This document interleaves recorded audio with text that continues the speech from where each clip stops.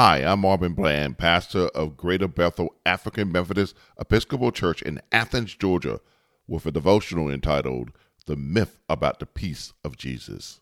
I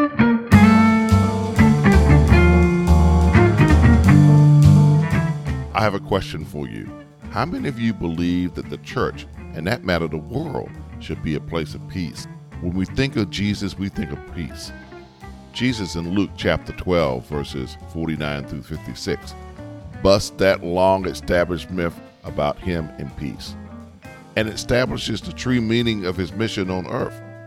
Listen to what the Lord says. I have come to set the earth on fire, and how I wish it was already ablaze. Do you think I came to bring peace on earth? Not at all. I tell you, rather, division. Dr. King said, true peace is not merely the absence of tension, it's the presence of justice.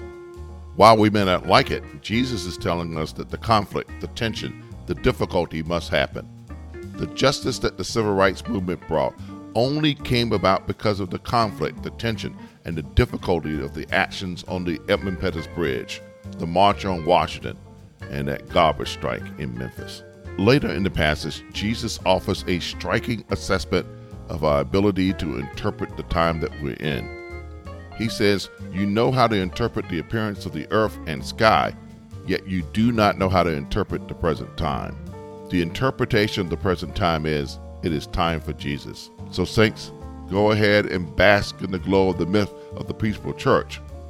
However, for me, I will follow and act like Jesus, keeping in my heart and mind his words. I have come to set the earth on fire, and how I wish it was already ablaze.